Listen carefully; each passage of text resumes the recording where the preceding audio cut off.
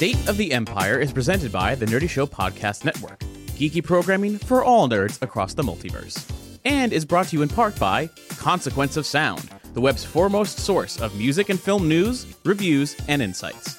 All Nerdy Show programming is made possible by A Comic Shop, Orlando's #1 comic shop and nerd destination, and with the generous support of listeners like you. To learn how you can support this and other fine geek programming, visit nerdyshow.com.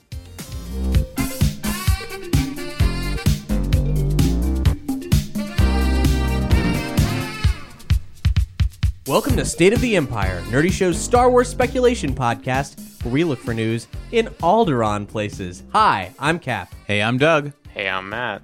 Oh my god, did you see the Rogue One trailer? Wait, I'm getting ahead of myself. We're going to be talking about the Rogue One trailer in this episode, and all the other Star Wars news that's accrued in the month that we've been away. During that time, I've traveled to San Diego Comic-Con, also visited Matt in person in Los Angeles, because most of us are based out of Orlando, Florida, and Matt's our lone LA correspondent, at least at the moment. Trapped in the Forever Alone zone. The Bone Zone, actually. Oh, LA's the Bone Zone. on account of the tar pits. And we had some adventures there. So if you're not familiar with the show and the format, we speculate deep into all the news and rumors about Star Wars. And for those of you spoiler sensitive, we lock all the real hardcore stuff behind the blast doors. That's at the end of the episode. We'll have a very clearly denoted space in which those sensitive conversations happen. So if you want to get the news on Star Wars and all the different things going on and leaking out from the development of all the various pieces of the franchise, movies, television, comic books, etc., that's what the show is all about. But I'm really excited to talk about this trailer, so let's stop talking about anything but this trailer. We got the first real trailer for Rogue One. Yeah, it was everything I wanted to see. Like some character moments, get to see all the people, get a little tease at the end, a little Dark Lord kind of thing, a little half breath. I just want to throw out, the only thing I didn't like was that tease. I didn't think it was worth, what they threw in there wasn't worth showing. It was so silly. It wasn't very intimidating. It was just the tip. You want the whole thing. No, I don't want the whole thing. I just want something. I bet this movie gives great more helmet. Cinematically pleasing than that particular shot. Yeah, it's a weird shot. Like, if you haven't seen it, you should definitely check out the trailer, because all the promotional material for Rogue One so far has been very exciting, very well shot, and this first real trailer, something more than the teasers that we've been getting, was absolutely marvelous, except that the one bloop Darth Vader's in it shot was like so awkward and underwhelming. I think they had to make it obviously Darth Vader. Like, even the dumb layman who doesn't really know that this is, this is a Star Wars movie? Like, they have to put a Star Wars story, otherwise you wouldn't know, kind of thing, I think that particular shot was for them, because the Comic-Con leaked teaser had a more, what would you say, ambiguous? Or less ambiguous? Do you mean the Star Wars Celebration? Sorry, teaser? yeah, Celebration. Sorry, that's what I meant. The Star Wars Celebration teaser had a shot of Vader at the end, but it was like a reflection of Vader, like in a table or in the floor. But it was a better or something. shot. Yeah, and that people lost their minds because that was all you really needed. But this was a little more on the nose because they had to, make sure all the. But it's just not the on the noseness that bothers me. It's the flow with the rest of the trailer. It didn't feel like your typical like post title the film stinger. Like it was really, really added on poorly. Like just from like it doesn't fit. It was kind of like the equivalent of Tyler Durden splicing in a single frame of porn. Actually, they probably should have just put him in the one frame in the middle of the trailer. That probably would have worked better. It would have gone viral. People like, oh my god, the one thing you didn't see in this trailer. Like all these stupid clickbait articles after it. Oh, I should also mention, this is it's a great time for us to have something of real substance like this trailer to discuss, and not just all the weird, misty news and rumors that we usually dig through. This is our 25th episode. Oh wow! Oh, happy 25th, happy anniversary, everyone. guys! Yeah. We've been doing this show since moments after the announcement. The announcement that Lucasfilm bought Lucasfilm. We've already passed the anniversary like twice now, haven't we? Yeah. But now we're coming out at least once a month, if not twice a month, when we can manage, and when the news ensures that they give us enough meat that we can make a hamburger out of that meat. Bantha burger. Yeah. That's better. Thank you for improving that. So out of the shots here that we saw in this trailer, gosh, there's a lot to take in. We're finally seeing new locales. We're finally seeing more than just the beach scenes. There's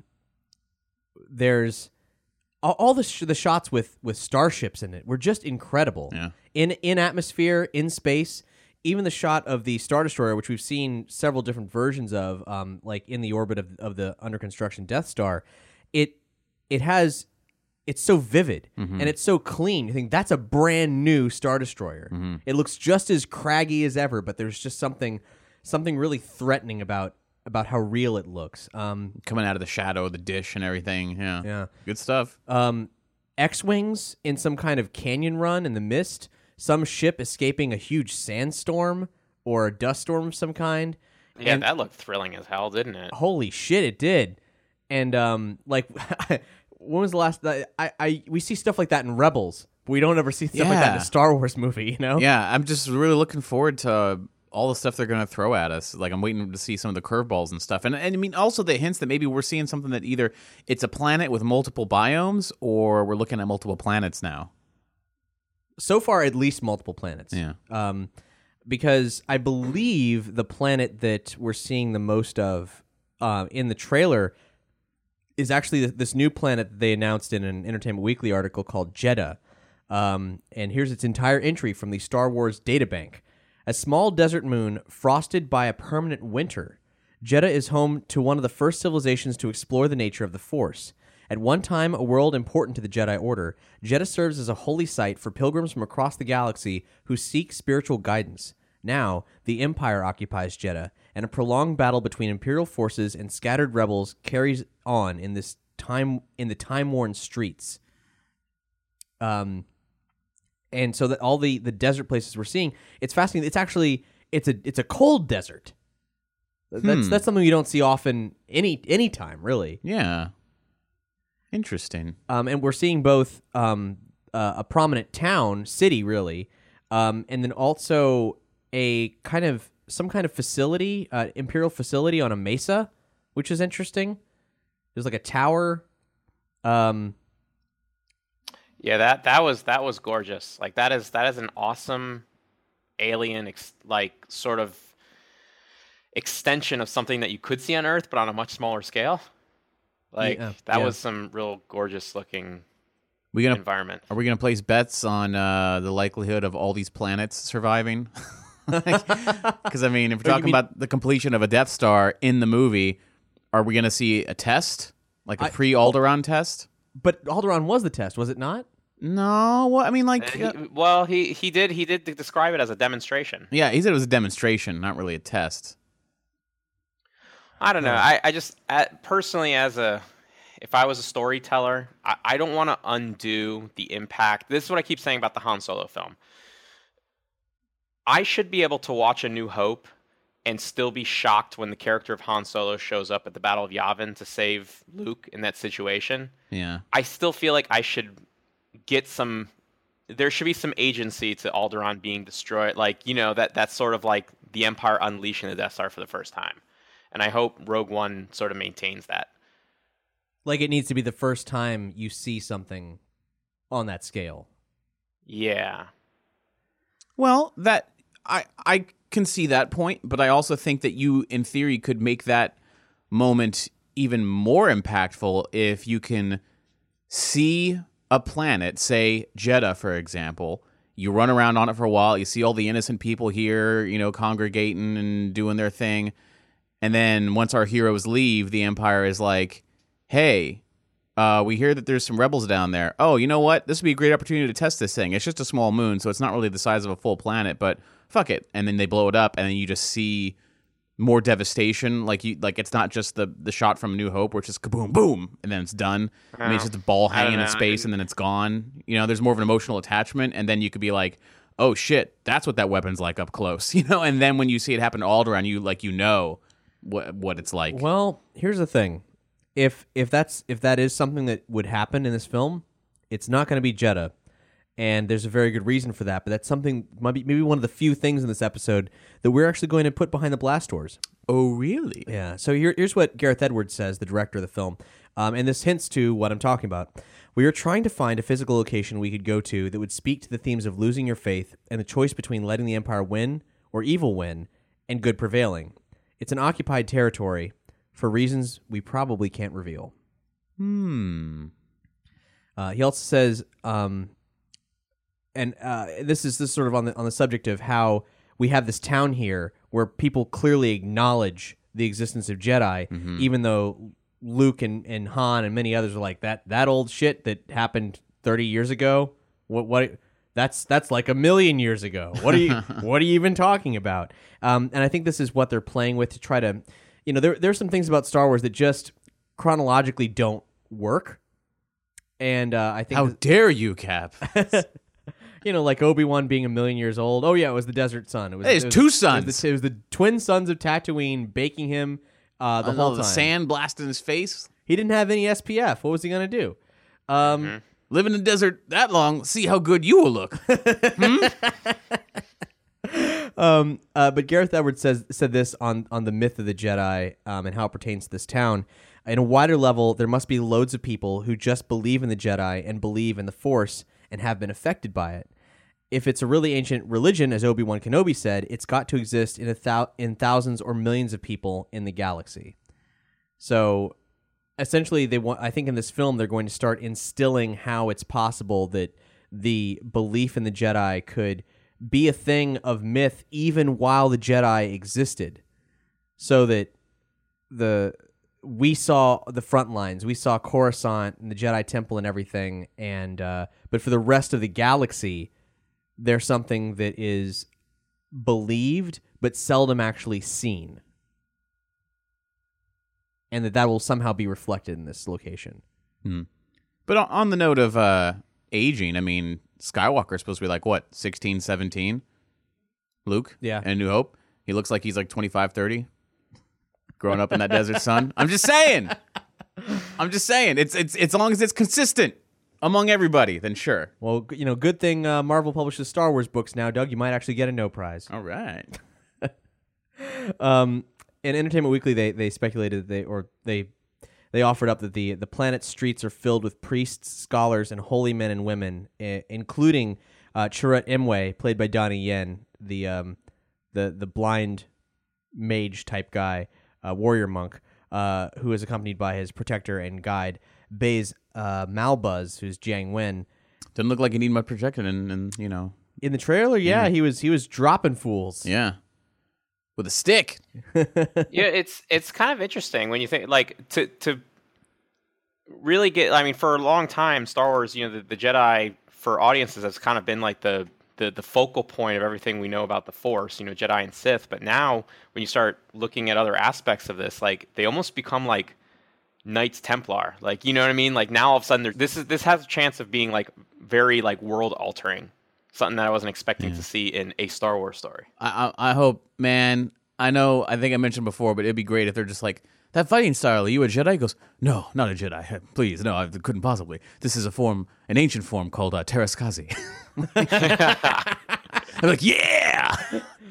Only I'd be I think Matt and I would be the only people who'd give a shit, like, or would even cheer it on. Most people go boo. especially for a movie that is giving me so many of the old video game vibes. I mean, that trailer was just screaming like 5 or 6 different video games at me. Like, it was great. Was it screaming any video games that we haven't been referencing? We've been talking very heavily about Dark Forces, especially. Did you see something in it that you hadn't seen? Yeah, something before? new, maybe. Well, the TIE Striker. We may have mentioned this before. The TIE Striker that they've been showing off in like the merchandising, and they've got a data bank entry. Definitely some like Rebel Assault, Hidden Empire vibes going on there. It's like the Phantom with the top cut off or whatever. Yeah, and it's part of the Dark Forces series, but like that planet with the mesa sort of formation thing was definitely giving me some like Valley of the Jedi vibes from the second Dark Forces game, Jedi Knight. It's a lot of the, it's just something about the film's feel. What everybody's wearing is definitely giving that very heavy. The games in like the mid to late 90s that were so focused on that Rebellion Empire conflict that like, I don't know, it's definitely drawing on the same. I'm sure Gareth Edwards must have played those games. Probably. I mean, he's 40 years old. He's a diehard Star Wars fan. You tell me this guy didn't play Dark Forces when he came out? These games are irrefutably an adaptation of Dark Forces, the film. Yeah. I think it's time that they start, they don't have to directly embrace that, but it seems to be a general, like, I don't know, that seems to be a counterintuitive idea that they shouldn't be drawing on, but those games are like 20 or more years old now. Like, it's, or close to 20 anyway. And like, that is when it gets into like prime, like, adaptation and like drawing on things that influenced you as a child. And like, I want to see some great Rogue One fan art that like puts these guys in like the old Rebel Assault like cover poses, of the video games, and like that. I mean, just like keep that sort of 90s Kenner era going like that. That's what's so awesome about this movie. Yeah, it does have. I mean, when I saw this trailer, I felt like I'd seen a Star Wars trailer, a new Star Wars trailer for the first time. Mm-hmm. Like, more than Force Awakens, more than the prequels, it screamed, this is a Star Wars movie. And it wasn't even just the iconography of a Star Destroyer or a TIE Fighter. It was the look of it and the scrappiness. And then also combined with the fact that it wasn't just that it was a Star Wars trailer. It was a trailer for a new Star Wars movie. It embraced so much of what I visually understand as Star Wars, while showing me things that I've never seen before. Not in Force Awakens, not in the prequels. Absolutely new material and only in cinema, not in other mediums. Yeah. So that's what's unique about it, seeing it in this beautiful live action style, And I mean, the first time you saw the Phantom Menace trailer, you were like, "Oh, look, there's some Jedi." And is that young Obi-Wan? And those other weird aliens look kind of weird. I mean, the Phantom Menace teaser's great. Yeah, it didn't really. It felt like a different Star Wars. This feels like the Phantom Menace teaser is the best part about that film. Yeah, but this I mean, like, I see what you mean. Where like this is unmistakably Star Wars, because you got classic stormtroopers. You got like the Rebel Alliance you see in like in familiar settings like the Yavin base and stuff. So much of it seems familiar, but you're seeing it with this new, fresh perspective. This feels like someone decided to make a movie out of their RPG tabletop Star Wars adventure. Yeah, and that's awesome, because it's like it's right there in that era. We're not exploring its past. We're just it's pure Star Wars at this point, the original film. Yeah. And man, it looks great. It looks so great. So this entire week that the trailer's been coming out, EW's been posting kind of puff pieces on various characters, but there's been some good material in there. I don't think they honestly had much to work with, and I feel for them. But there were some good character spotlights, and one of the first ones they did was Bodhi Rook, which is Riz Ahmed's character, and he is actually a native of Jeddah. He was conscripted by the Empire to be a pilot and defects and joins the rebellion. And one of the things they were harping on was that he actually still wears the Imperial insignia on it. And they were saying that it's kind of like as a reminder. I feel like we don't necessarily know, because they want to keep so much hidden about who these characters are. I don't even with them telling us why, I don't feel like we really know why. Mm-hmm. But there's a great quote pertaining to just the idea that here's a pilot. Here's a great pilot in the Star Wars universe. He's a good pilot, but he's not like Han Solo. He doesn't have a Millennium Falcon. He'll fly whatever is given to him. Mm-hmm. And there was a quote that says, the feel of this film is quite rough and ready, and so is the mission, and so are the characters. And so this is coming together. This is the coming together of the characters. So the idea of people having special ships that they spit shine and say, hey, this is my ship called the XYZ, that's not of this world. This world is more about grab what you can and let's roll. And I think that's great. It just goes to show that like we're seeing something we always knew was there, but because of the sensational nature of the mainline Star Wars films, we don't get to see that. Yeah. And that echoes a lot of what we heard when we went to Celebration in LA. Yeah. Yeah.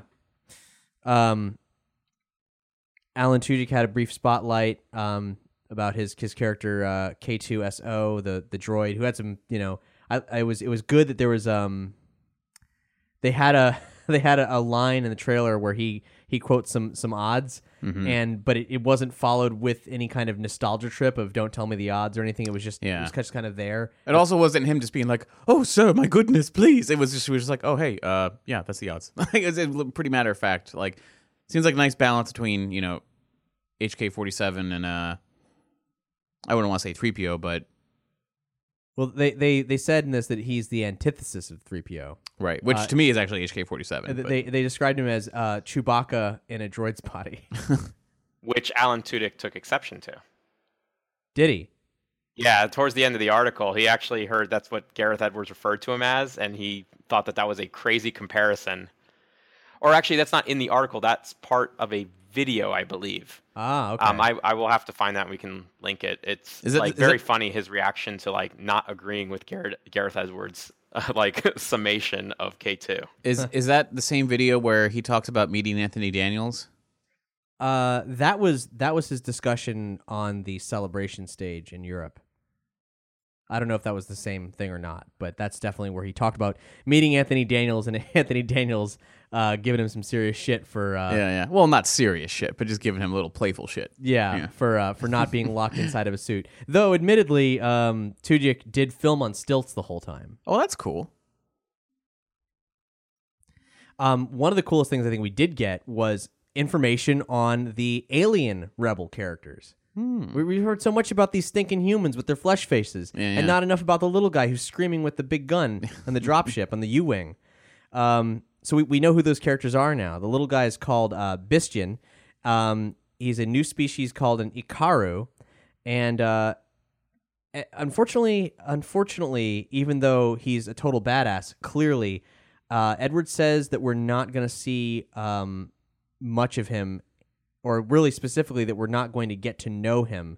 But he's one of Gareth Edwards' favorites, and he made a point of saying, "I can't give away what happens to him." Oh, boy. I mean, it's a war movie. I assume that means he dies, but maybe why be so coy? Maybe he's a traitor. Maybe he like disappears and then comes back at the end of the film and saves the day. Yeah. That's what the reshoots were. He's the new Teak. The other character is, we see this big leathery guy with a big mouth, and he's called Pow, and he's a platoon leader that coordinates the charge into the battle. Edward says there was this great design with the creature whose mouth would open really wide, and he looked like he'd be good at giving orders and shouting at people, so they basically designed that moment in the film just so he could do that. Huh. And they actually had an interesting process coming up with these characters. They told the creature designers to just go crazy, create a bunch of different creatures. They had what they said was thousands of ideas, and then they sort of cast the film. He said there were walls and walls of these different types of characters that we could have picked from. We just went through them like, God, he's fascinating. Who's that? And she looks amazing. And what's that there? Slowly we got down to our top 100 and then got even more refined. Sounds like Lucas was pretty similar during the prequels. He would go around the creature shop and just kind of pick different like miniatures that they had made, and decide what he liked. And I don't know if it was as involved as deciding what their stories were and what kind of stories they could tell, but he definitely would tour the creature shop like that. Yeah, it did. That statement did actually remind me of what he used to do. But I thought of how the creature shop had to trick Lucas back in the day, because like when he was trying to pick out who was going to be the alien who runs the diner. There was one they really wanted, and they had to figure out how to stage the maquettes so that Lucas's eyes would be drawn to the one the creature shop wanted him to use, because they didn't like his taste in aliens. And then they had to eventually consent to put a hat from another alien on the one that they actually liked, because otherwise he wasn't going to do it. God. Is that Dexter Jetster? It's like, really? You guys fought that hard for Dex? Like, I mean, come on. Best cook in the galaxy, man. Actually, his alien type has been used a lot in the new canon. Like on Rebels and stuff, or just? No, actually, in the mostly in the novels. Actually, he appeared heavily in the New Dawn, and then also one of the main soldiers in the Battlefront book, which is fantastic, by the way. But it's just very interesting that he's even on the cover actually of the Battlefront book. Yeah, looks pretty damn badass. I mean, he's a badass looking creature, except for him being in a 50s diner on Coruscant. Scratching his butt. Yeah. Was hoping it actually was Dexter that he took up fighting for the rebellion. You read? Didn't we read some fan fiction you wrote about him? Did we read the fan fiction? I think we did. We Yeah. did. You got to finish that one, man. Yeah, I do. We did get one other cool alien. This one, fantastic looking alien. This one did not come from an Entertainment Weekly article, but the floor of San Diego Comic-Con, where I got to see it in person, the mercenary pilot Edro Two Tubes. And he's this dude with this evaporator kind of thing on him. The little nameplate thing gave a full description. It says he flies alongside his eggmate, Benthic. The two share the nickname derived from the breathing apparatus that allows their Tognath physiology to process oxygen atmospheres. Idrio's homeworld, Yartonga, was conquered and occupied by the Empire, forcing him to flee as a refugee. Desiring to strike back at the Empire, Idrio and Benthic have allied with Saw Gerrera. Pretty cool. Eggmate, that's interesting. How many Star Wars characters can you name that hatched out of an egg? Yoda. You don't know shit about Yoda. You don't know shit about Yoda. I would assume Trandoshans are, but that might be a very unfair assumption. How dare you? That was a Tridarian. Tridarian? What did we say? Oh, Trandoshan. Yeah. Oh. A Bosk. They all look alike. How dare you? Bosk doesn't speak words, does he? It's more like a bunch of... Yeah. In the very first piece of youth-oriented new canon literature, Ezra's Gamble, which came out, I believe, right before Rebels debuted, he spoke very good Basic. Oh. And actually, I think he spoke Basic actually in Clone Wars. He didn't speak that well in Robot Chicken. Which is, of course, 100% George was cameoed on it. How could he get more authentic than that? That's true. There's this thing, and I don't actually remember if we talked about it behind the spoiler or behind the blast doors or not, but it's definitely not a spoiler anymore. The word is out. Bail Organa is officially in Rogue One. Jimmy Smits cameoed in the film. He was doing an interview with The Talk and said that he's there for a small role. Whoop whoop. Yeah. Very cool that they got, the original Bail Organa back with the original Mon Mothma, and they're just... Well, not the original Mon Mothma. Sorry, the original Mothma. young Mon Mothma. Yeah. Yeah, it's just very, very, very cool. Jimmy Smith's a great actor, and anytime we get to see him do anything, it's great. It's gonna be sad because he gonna die. Yeah, the more we learn about him, the better. It's I believe Bail's voiced by Phil Lamar on Rebels when we see him in there. Hopefully we'll get more of the character in general on Rebels, so we can really feel for him deeply when Alderaan shatters into bits. Yeah. Now, our big Rogue One topic in previous episodes has been that all the rumors about the reshoots and the fact that they might be reconfiguring the ending of the movie. Those rumors have not desisted at all. In fact, we've got a little bit more information on them. Though we should preface this by saying that, as we've said before, though it doesn't... There's certainly some strife there. There's certainly some actual conflict, and it's not all sunshine and some cute Star Wars reference that I'm too slow-witted to come up with right now. It's all sunshine and Ewoks. Sure. Yeah, there we go. Double sunshine? There's some truth to it, but it might not be awful. The Hollywood Reporter said several insiders say Tony Gilroy, an uncredited writer on Disney's upcoming spinoff Rogue One, has been empowered to take the lead on post-production for the December 16th release, even as director Gareth Edwards remains involved in the project. We talked about this before. Gilroy is the writer for many of the Bourne films and has done some directing himself, and he also did a similar process in sort of the post-production staging of Godzilla, Gareth Edwards' other film. So he's actually, if these sources are to be believed, he's actually supervising the edit with input from Edwards. They said, but one source said it's very much a collaboration. He's a strong force, but in the end, they're working together and all in one editing room. See, I don't consider that a bad sign. I consider that a sign of like, okay, they are making some changes, and it's not that, oh, we don't trust Gareth's vision, but more of like, dude, there's not enough people to go around. We got to get this movie out on time. Like, they decided to add a lot more footage into pre-existing scenes and not change the release date. So having two people that you can rely on to make creative decisions working around the clock is better than just relying on one guy. Yeah. What's weird is that Disney hasn't officially discussed it at all. He's still uncredited, though everyone seemingly knows he's working on it. I'm not going to worry until they say Gareth Edwards is like not somehow involved, or like there's a creative differences or something like that. Well, at this point, Disney's been ever since they started making these movies, like they market their directors so heavily. Like, you can't announce that they've like lost faith or removed him and all this stuff, because he's part of their marketing. I mean, they pushed this got rid of Josh Trank.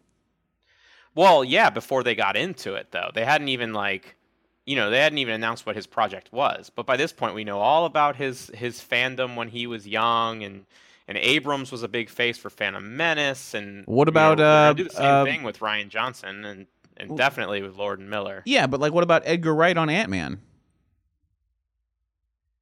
That was a long discussed project, but they didn't have Edgar Wright actively in a promotional cycle. I mean, it is late in the game, sure, but I mean, I honestly, like, the weird thing about this is I think this is an opportunity for them to discuss the collaborative process that these two friends, probably because they work together, have, and they haven't, and that's the odd part about it, because they've sort of I feel that they've handled the response to all the fan freakouts about these reported changes very poorly. I mean, it could just be as simple as, hey, Gareth, we know that you're kind of under the gun, and do you want to bring in anybody to help you? Who do you trust? He goes, I know just the guy.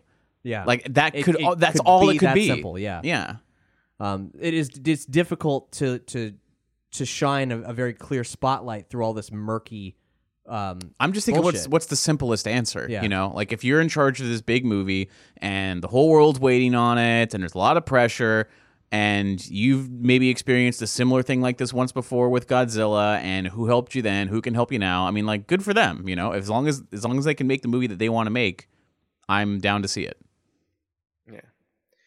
And a lot of this is also just, I know people are probably tired of hearing it, but it's just social media too, because this would have gone, 10, 15 years ago, this would have all happened and no one would have said a thing. I mean, there's still rumors that Spielberg was an uncredited contributor to Episode 3, but there's not like the sort of like social media coverage that there is. And so it's just focused on too much, I guess. Yeah, it's definitely overly scrutinized by a lot of sources that should know better, quite frankly. Well, not just over scrutinized, but even like over replied to. Because I think I agree, Cap, that they've maybe handled it poorly, but I don't think in that it was no response. Like, I think the Bresnikan article, the kind of damage control-ish was fine. It's that they not good at keeping their people that are on social media away from making comments themselves to the contrary. Like Christopher McQuarrie going off and Pablo Hidalgo being kind of snarky about what's going on, but yet not just coming clean about it. Like, it would have been better to just have the Bresnikan article come out as opposed to all these people chiming in with their 2 cents. True. Very true. Now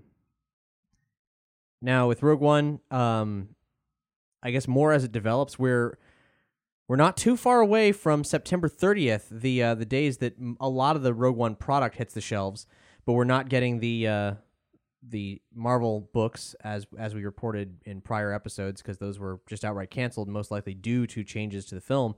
And then Rogue One Catalyst by James Luceno is delayed, but he's a great writer, so it's bound to be a great book, and you can pick that up via our links on this episode's page. Now, the other thing that's been getting a lot of information lately, which is kind of exciting, is the Han Solo film. Now, it's not a movie I want, but as we've said in the past, it's a movie that has very much got my attention because I loved Alden Ehrenreich in Hail Caesar so much that every day goes by and I get a little bit more excited for it. Yeah, I'm actually really looking forward to this movie now. After watching the Lord and Miller like filmography, So you've seen all their and work now. yes, All I've seen and is Lego Movie. it's all excellent. Like it really is all excellent, and every photo that they've taken of they posted an Instagram photo of them studying the Millennium Falcon like technical guide. Like it's just I don't know. It's something. Once again, it's part of the whole marketing campaign of marketing that as all the directors as personalities. But like they have my favorite, and so far their movies catalog is my favorite of all the directors. And everything I hear about Ehrenreich is fantastic, and this has like really really good vibes all of a sudden. I haven't seen all of their movies except for Lego Movie, and I haven't seen Hail Caesar.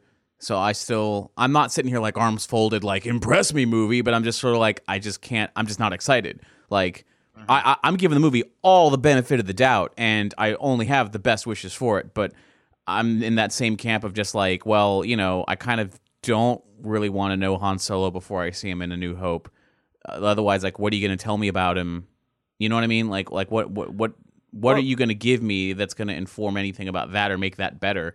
And I think a lot of the focus has been on the fact that it's a Han Solo movie, which obviously makes sense, and people are worried about the way his character will be treated, understandably.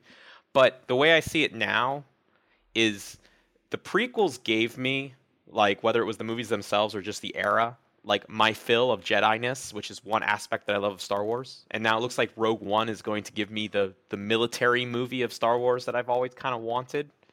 And there's the scum and villainy aspect, the Jawas and the bounty hunters and Mos Eisley and all that real scum aspect of Star Wars that I've never seen on film. And I think the Han Solo movie, it could be that. So I just really want that sort of, like, that's what I think it could be. I'm not focusing as much on the Han Solo character as much anymore, even though I still think, obviously that's going to be like 80% of what makes the movie good. Mm-hmm. But I'm really looking forward to seeing like the new gangsters and the new ships and the new... I guess as long as it's not like an origin story or a biopic, if it's more of just like, hey, this is just 48 hours in the life of young Han Solo. Like I think we'll get that. It looks like we've gotten that with the Han Solo comic, and actually the Han Solo Jr. novel that I just finished, Smuggler's Run, was excellent in that, just purely in that regard. Just him on a Han Solo and Chewie escapade, and I think the story group gets it. This is what makes Han great: pulp action. Fingers crossed. That's a great way to put it, Matt. Because ultimately, the story group decided to tell that Han Solo story. That they should, because there's money there. It's like, well, right, but that they have an understanding of what works for Han Solo and who to choose to tell those stories. True. Because think about it. Like, they're in a position where they have all of Star Wars at their fingertips. They say, all right, what stories do we want to tell? How do we want to tell those stories? And yes, they're in the business of making money and making good business decisions, but they know, and the entire foundation of Lucasfilm is seemingly built on the idea that ultimately what is going to make the most money for the longest period of time, aka forever, is good storytelling, which is why they gravitated away from the prequels immediately. Mm-hmm. So if they get Han Solo, they get Han Solo, and we'll see what happens. And I don't love it, because I don't want the original trilogy to be in any way diminished when you look at it on a macro scale. Mm-hmm. But it could be fun. And what you were saying about percentages, Matt, you said it's 80%. Well, hey, the other 20%, if not more, could be a certain Mr. Lando Calrissian, as reports are coming in. I didn't even hope that we would see Lando in this movie. Oh, I had hope. I was talking up and down. You go back, listen, I was like, Don Glover, he's my guy. I want that guy, young Lando. Like, and now it's like coming to fruition. I'm just like, oh shit. I got to start making more predictions. I got to start making it happen, putting it out in the ether. To clarify, there's been some serious rumors that they are in fact casting for Lando. If you hear the name Chance, that's apparently what's the code name going around for casting them. And Birth Movies Death said of this recently that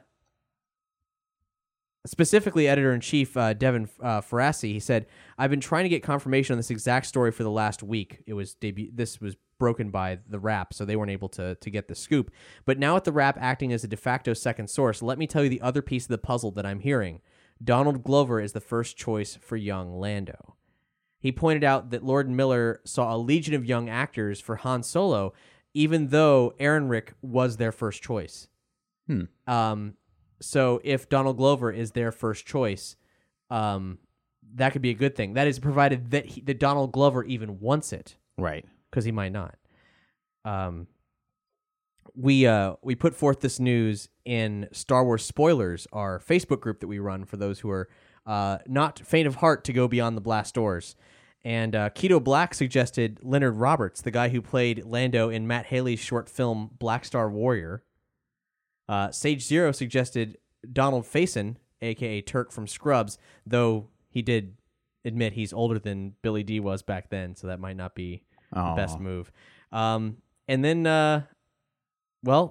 a lot of people, Colin Peterson, Nerdy Show host included, were championing the Donald Glover movement that I guess we can credit Doug to starting months ago. I think I was the first person on planet Earth to suggest Donald Glover be young Lando. And to that end, Consequence of Sound editor-in-chief, I should add, Mike Rothman, says his vote is for Danny Glover. Danny Glover? Yeah. My first he's vote's too old for for Billy that shit. D. Billy D? Yeah, just bring Billy D in. I would accept, Harrison Ford looks too old to play young Han Solo, but I don't care what Billy D looks like. Just throw him in there. Or do the like I said before, they're doing it with Tarkin. They did it with Michael Douglas with the age regression. They did it with Robert Downey in Civil War. Just put Billy D in there and de-ageify him and just make it happen. I would love that. I would 100% fully support that. I mean, we've already got Billy D playing Lando in Rebels. We already have young Lando established in the Star Wars canon. Let's keep it up. Yeah. Don't knock a good thing we have going here. There's been a million people trying to do their Harrison Ford, impression. There's plenty of people who could accomplish that, a young Han Solo, but there's just no one who's ever come across as Billy D. He really is a character to himself, and I don't know how they're ever going to cast a young one that will satisfy me. But hey, we'll see. We will see, and we might see it a lot. And here's why. For a while now, we've been hearing rumors about Han Solo being part of a trilogy of Han Solo films. And those rumors are starting to heat up because it's a lot more than fans murmuring. The New York Daily News allegedly have a source who talked about the plans. They said there's a real sense of excitement around the Han Solo movie and its potential. Given that Han's early adventures do not need to be tied to the Empire, it leaves storylines open for the opportunity to really give fans something different. They can explore new galaxies and crazy creatures and bring in a wide array of new characters. They feel that his character has the right potential to become a central figure in several movies. They're keeping things under wraps at the moment, but the deal is he is signed on for at least 3 movies. I worry about that. I mean, look what they did. We already mentioned before, they're Captain Jack Sparrow in it, Jack Sparrow was the Han Solo of that first Pirates movie. And then they made him the focus, and it just was never as good. You get Han Solo. That's a strong argument. Han Solo was never meant to be a main character, he was always meant to be the thief with the heart of gold who was buddy with the hero. The main hero of the story was always Luke Skywalker. You know what I mean? You're taking this side character and you're betting it all on that. It could also just be the kind of story they're telling. I just don't feel like the future Jack Sparrow stories didn't seem to be that much different than Black Pearl, and they're not going to be telling a New Hope story. Well, here's the thing: to say you're going to make a Boba Fett movie, you're like, well, Doug, Boba Fett served even less of a purpose than Han Solo. So what the hell's And I would say, yeah, he served such little purpose. There's nothing there. You have everything in the world to expand upon. Han Solo, as a character written in a story, served a purpose. He fulfilled that purpose, and now it's over. Like, you know, like what to go make a whole movie about Han Solo is to take, you know, fucking. I'm trying to think of another example besides Jack Sparrow, but like any side character from like I'm trying to think of like a Marvel movie. Like, let's look at Guardians of the Galaxy. Okay, now you got your main guy Peter Quill. He's basically Han Solo, but like, who is the Han Solo of that movie? Who is the side character? Rocket Raccoon. Yeah. Now, could you make, I mean, an entire feature film just about Rocket Raccoon before he meets any of the other Guardians of the Galaxy? Well, it would need to be a complete tonal shift. Yeah, Like, you shift genres. I think and maybe it could work. Make a Lando film if it's like Ocean's 11 in space, like. And land, It's yeah. right. I mean, yeah, I guess. I'm just saying we've had so far good Han individual stories in book and comic form so far. Like, I think I'm not saying it's impossible. I'm just saying it's really difficult. And I believe that they're going to be trying as hard as they can, but man, it's going to be like Rogue One. Like, I was almost like, dude, how can you go wrong with that idea? You know, like it's so open and you can make your own characters and make your story your own. But as soon as you're making a whole spin-off story about another character like Han Solo, it's kind of like, all right, well, we have to have it feel a certain way, because if it doesn't feel like Han Solo, but we got to cast a new guy to play Han Solo who's going to fill these massive shoes of Harrison Ford. And, you know, no one's talking about who's going to play young Chewbacca, because Chewbacca's going to look the same goddamn thing. It's like it's going to be so well, weird. They already have a young Chewbacca. They already cast him. He was in Episode 7 to take the place of Peter Mayhew. We already know what I'm talking about. We already had this challenging casting decision. and Doug, like, go watch the 2 Jump Street films, and as we mentioned, tonal shifts. If they couldn't have picked better directors that are completely self-aware of what genre conventions are and how both to poke fun at them and like to circumvent them and to utilize them effectively for comedic purposes. Like, they're aware of approaching something with a new eye, but at the same time something that's well established. Yeah. Like, it's, and I don't mean to sound like, I don't mean to sound like, oh, like it'll never happen. I'm just saying it's got to be tough, man. I would not envy those guys. I do not envy their job, because I don't know what I would do. Like, I don't, like, me sitting here, I mean, I guess that's why they didn't hire me, because I'm looking at this character and going, dude, I don't know where you can take this without it coming off kind of, you know, half-cocked. Like, it's just not, I don't know what the full potential is. And if it was just one movie, sure. But you're talking about a trilogy of movies? It's like, dude, you're counting your chickens before they hatch here, man. You know, like, I mean, I got nothing but good hopes, you know, high hopes for it, but man. I don't know. I'm gonna have to just check out those other movies and sort of get a wider. Well, I need to too, so I guess we'll do a movie night. Yeah. Speaking of Han Solo, you mentioned the Han Solo comic by Marjorie Liu and Mark Brooks, which is fantastic. And if you're not reading it, you should totally pick it up. It'll be collected eventually, but get the issues. Don't wait. Here's an indication of how good it is. Brooks wrote in a post to Facebook, got an email last night from Lucasfilm saying that George Lucas would like to purchase every original page from Han Solo 1 and 2. Surreal is an understatement. So that's fascinating. George Lucas digs the Han Solo comics so much, he bought all the art. He also wore a Han Shot First T-shirt on the set of Kingdom of the Crystal Skull. Uncle George is real wacky.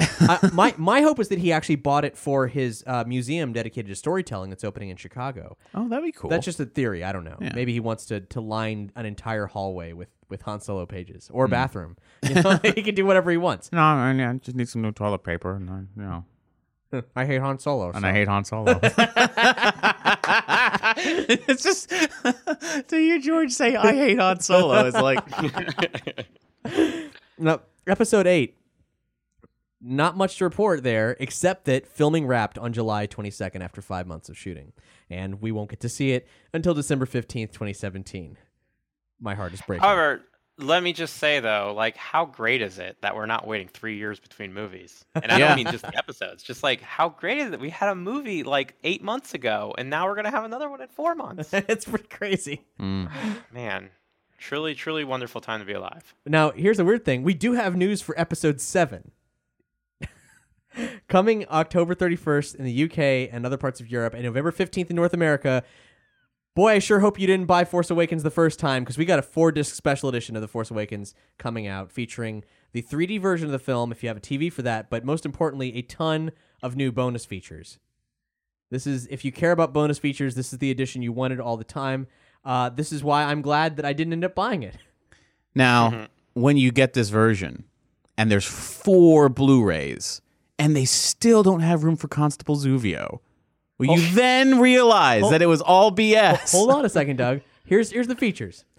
Audio commentary with J.J. Abrams. This is the description. Reveals the creative and complex choices made while developing the first film in the new Star Wars trilogy. It's a 2-hour apology about not including Constable Zuvio. Foley, a Sonic Tale. Not the Hedgehog. Yeah. Sounds of Resistance, which is about sound design.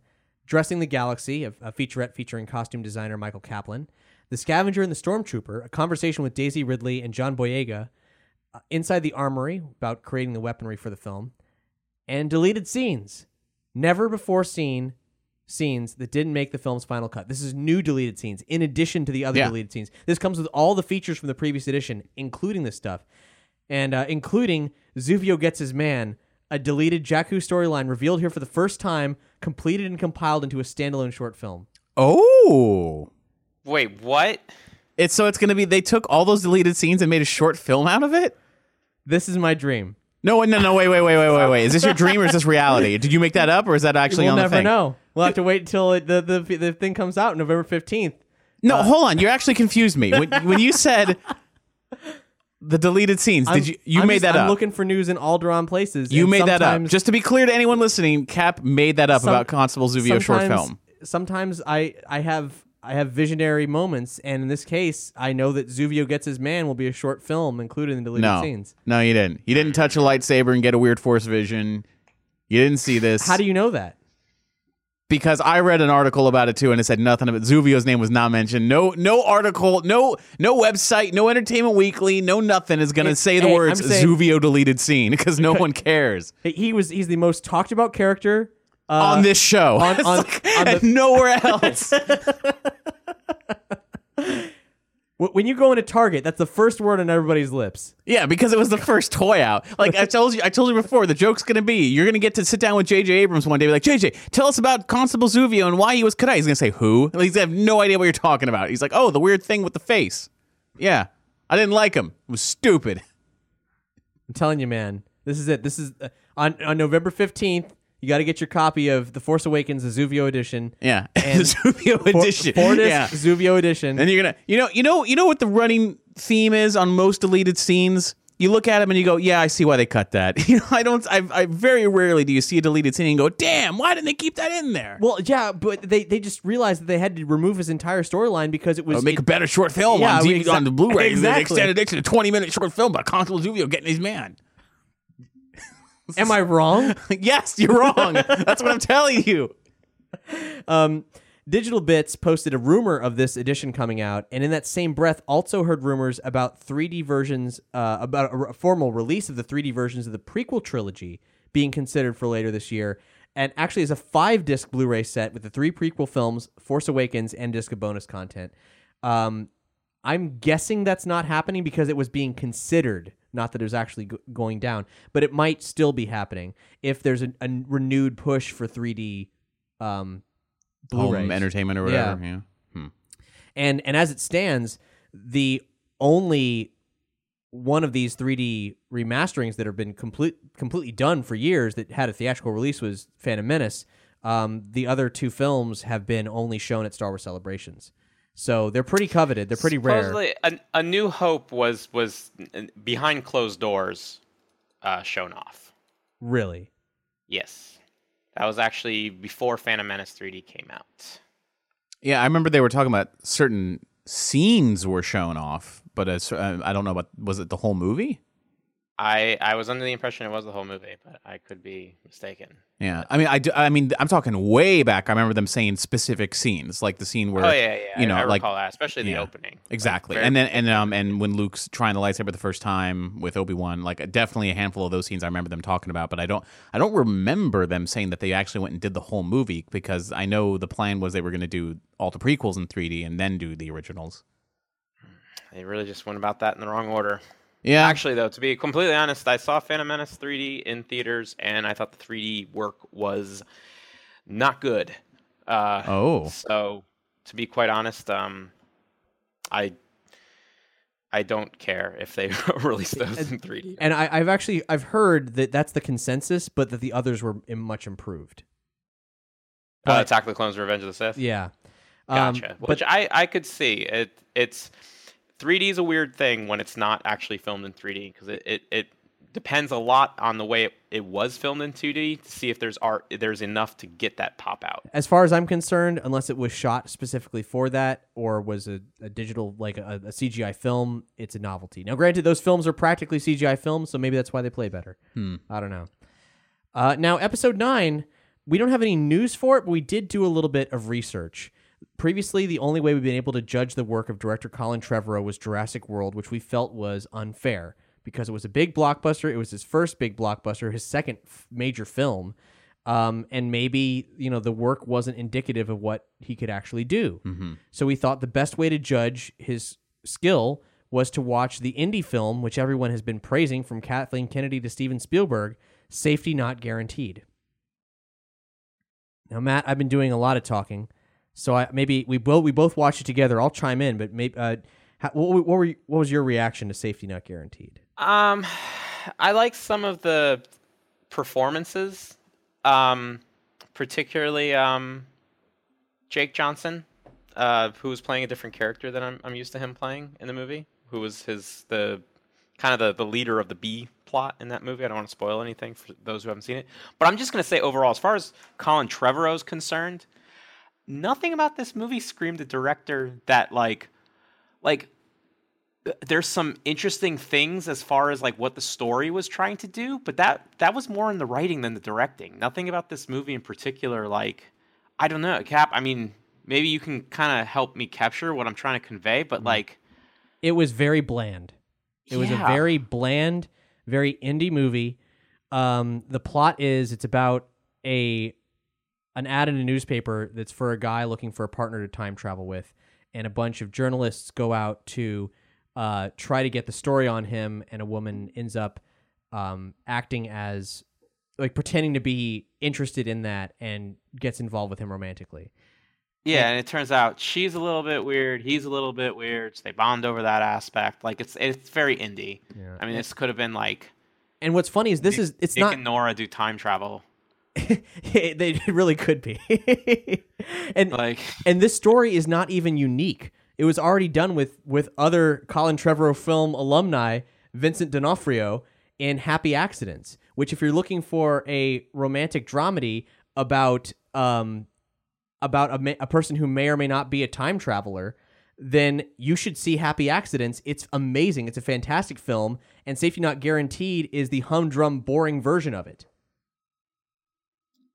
And I mean, universally, this movie was critically just like praised beyond belief. Like 90-something% on Rotten Tomatoes. It's just like the difference I go from watching a Lord and Miller film and seeing what a director can accomplish that is just completely different. Like, there was nothing about any of the... I don't know. It was at the risk of sounding completely mean-spirited. Did this work suggest to you a filmmaker who would do what he's told? That is the only thing I can glean from this, Doug. But like a safe choice, you know? Like, if you're doing the end of a new trilogy, bringing Star Wars back, and you got JJ, that's basically a guaranteed, the quality of what we got from Force Awakens. And then you can take a little risky thing with the darker thing. Let's get the guy who did Looper. That was kind of a dark, but mass appeal kind of movie. Now, who can we wrap it up with? The warm fuzzies, and they won't take too many risks, and they'll do what we say. How about this guy? That's a very cynical point of view, and I'm kind of just playing devil's advocate. But also, Doug, from what's been sort of said about Return of the Jedi's production, the director of Jedi was in that sort of same situation. That's why I bring it up. Yeah, because Irvin Kershner had a lot more, leeway to do his thing. on Empire, and then Lucas sort of like essentially ghost directed while simultaneously producing the film. Mm-hmm. Now, devil's advocate on this situation was I went to a panel on Jurassic World, and at that panel they discussed that he was hired based on like Kathleen Kennedy suggesting to like Frank Marshall, like, oh, you've got to see this movie, and then it was presented to Spielberg, and Spielberg was like, yeah, get me that guy. I don't think they watched that movie and said, you know what, this guy looks like he's malleable. Like, like maybe that story is just like, well, this guy's got a good something in the repertoire that like people liked or critics liked, and then we can say that was why we hired him, when in reality there was an interview and there was these things, and of course Trevorrow was on the stage while they were telling the story. So, and Spielberg has that history that supposedly that's how Vince Vaughn was casted in Lost World, was he saw him in Swingers and was just like, that's the guy I want for this role in Lost World, and that like catapulted his career. So that happens. And what's her name from Lost World? The daughter, Malcolm's daughter. He saw her in Little Princess and was like, I want her. I did not realize that. Yeah. So yeah, I mean, basically like there's that history. So I don't think they saw Safety Not Guaranteed and thought, oh, this guy looks like somebody that we can push around for a third movie.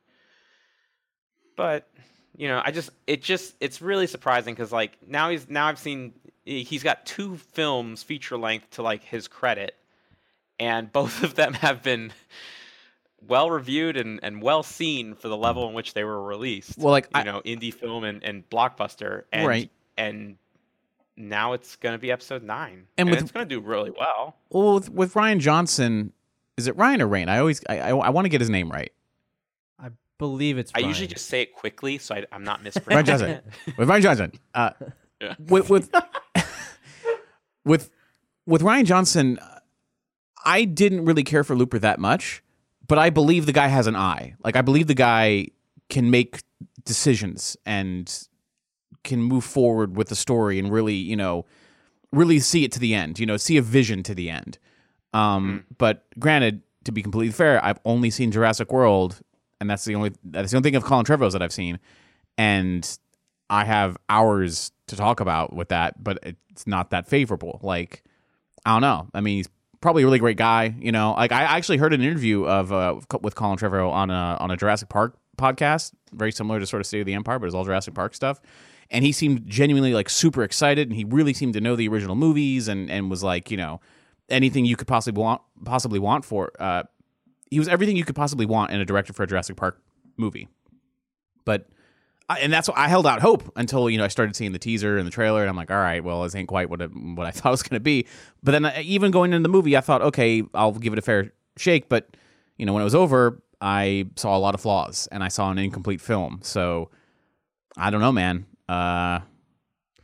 Yeah, who is he? That's my main question. Who is this guy? Yeah. I feel like I don't know. Like, I still don't know. I what's tried to find out. I still don't know. Yeah, what's the thing that you point to and say, this is why this guy did Star Wars? Like, you can look at Gareth Edwards and be like, you know what, Godzilla, that's why he got Star Wars. Maybe we just got to see what happens. Maybe this could be the thing that knocks it out of the park, Benefit of the doubt is he didn't write either of those movies, Jurassic World or Safety Not Guaranteed. Now, the guy who wrote Safety Not Guaranteed and is also one of the writers on Jurassic World is coming into episode 9 and working on the script with Rian Johnson.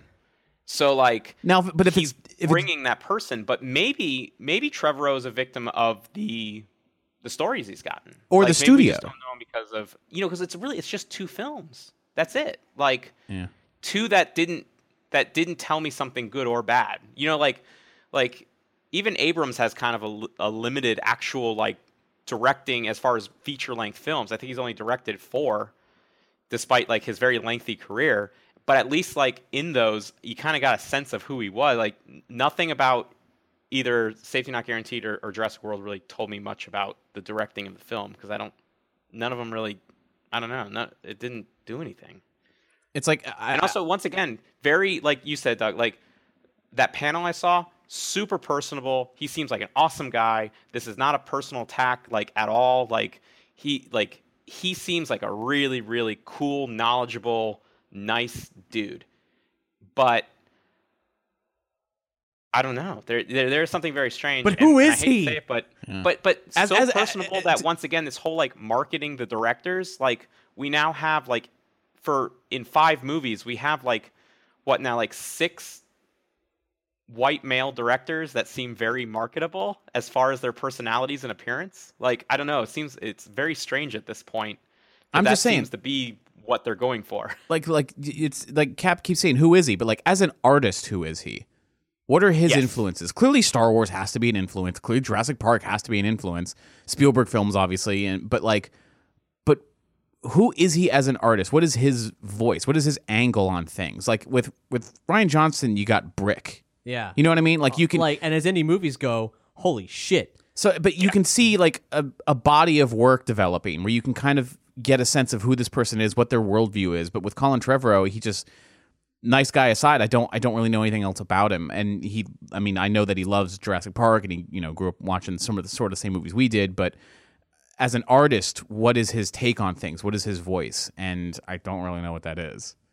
Yeah, and I don't either. And I was hoping to learn that, and I haven't. Well, we have another chance though. Next year, he does have another movie coming out next summer, and we'll see it. We'll see it, and we'll tell you about it. I mean, even and you know what? I reserve the right, like all of us, to completely change my mind based on sure, completely. That's the thing, man. All it takes is one really good movie to go, yeah, you know what? He can do it, Like the same way we're worried about the fella playing young Han Solo. You guys saw him in Hail Caesar, and it goes, oh, no, he can do this, Like that's all it takes. I just want to see something. But like even with J.J. Abrams, I know his aesthetic is mystery box and Apple products. Like, I get it. I know what to expect. But... whatever. Let's just see. We got some other stuff going on. Speaking of Abrams, he was doing press for Star Trek Beyond, which he produced, and got asked by Collider's Steve Weintraub what he'd like to see in a Star Wars anthology film, because Rogue One's coming out. And he complimented the works of Kathleen Kennedy and the Lucasfilm crew as doing, like a great job telling new stories, and admitted there's not really anything he'd love to see, but he did offer this. He said, I guess the one thing I would say is there's a Knights of Ren story I think would be pretty cool to tell. Which is a weird thing to say. Mm-hmm. Well, I mean, he probably helped come up with the backstory of what the Knights of Ren are and what their deal is, so he would know better than most. Do you think he provided any backstory other than coming up with the mysterious concept? Touche. Like, he's like, that's some pretty cool looking masks there. I wonder what's under there. I bet if I don't know. Yes, like, let someone else figure it out. Sure, why not? Cap, can you just like the exact wording again? Did he say there's probably an interesting story, or there is an interesting story? I think there would be I think it would be pretty cool to tell, is what he said. Okay, so that sounds like he actually had, because that's the whole thing. Even if you don't tell something's backstory, like you should probably have a Bible of what is going on in the world you create. Sure, Lawrence Kasdan had something. Yeah, he has a reputation. Probably not completely fair, because a lot of these projects are handed off to when it came to TV, specifically referencing Lost. Yeah, but and Fringe, but yeah. So I don't know. That's just it is a weird statement, but sure, it'd probably be a cool movie. I'd rather see a movie about like ancient Sith or something. How do you know they're not ancient Sith, Matt? That's a good point. That's what it could be. Well, the thing that's weird about this is he says there's a story he thinks would be cool to tell as an anthology story. Well, the Knights of Ren were so heavily promoted in a way that I've always felt like, well, we're going to get more answers about Kylo. We're inevitably going to get more answers about these guys. But he's kind of implying by saying this that maybe we're not. Granted, I'm sure he's well out of the loop now as to what the story group is doing, because he doesn't need to be in the loop anymore. But Collider took that to mean that the Knights of Ren aren't going to be circled back to in episodes 8 or 9, which is a fair point. In other news, Jennifer Murrow is a name that I've never heard before, but she recently came into the Star Wars spotlight because she tweeted that she's working on a new project for Lucasfilm, and it's not something that's currently on the air. She's a writer for the new Justice League series, cartoon series, Justice League Action. So she's working on something new. We know that Lucasfilm has something else going on that, based on her background, is likely for animated television. She said, Lothcat's out of the bag. Bottom line, it's a new thing, and I've taken my first steps into a larger world. For those privately asking about Lucasfilm, Yes, I'm the writer, and no, it's not something on the air now. That's all I can say. Young Indiana Jones revival? Yeah, see, that's the thing, because she said Lucasfilm, and she didn't say Star Wars. Could it be a Willow show? I think that Willow animated series? How would you guys feel about that? I think I would love it. I would I'd lose my mind. I would lose my mind. So unless it's like a documentary about Tucker, a man in his dream, like or the Radioland murders for kids. Yeah. Now it's a sequel to Tucker, a man in his dream, but it's about Elon Musk. Willow Watch. Let's do it right now. Let's just do Willow Watch right now.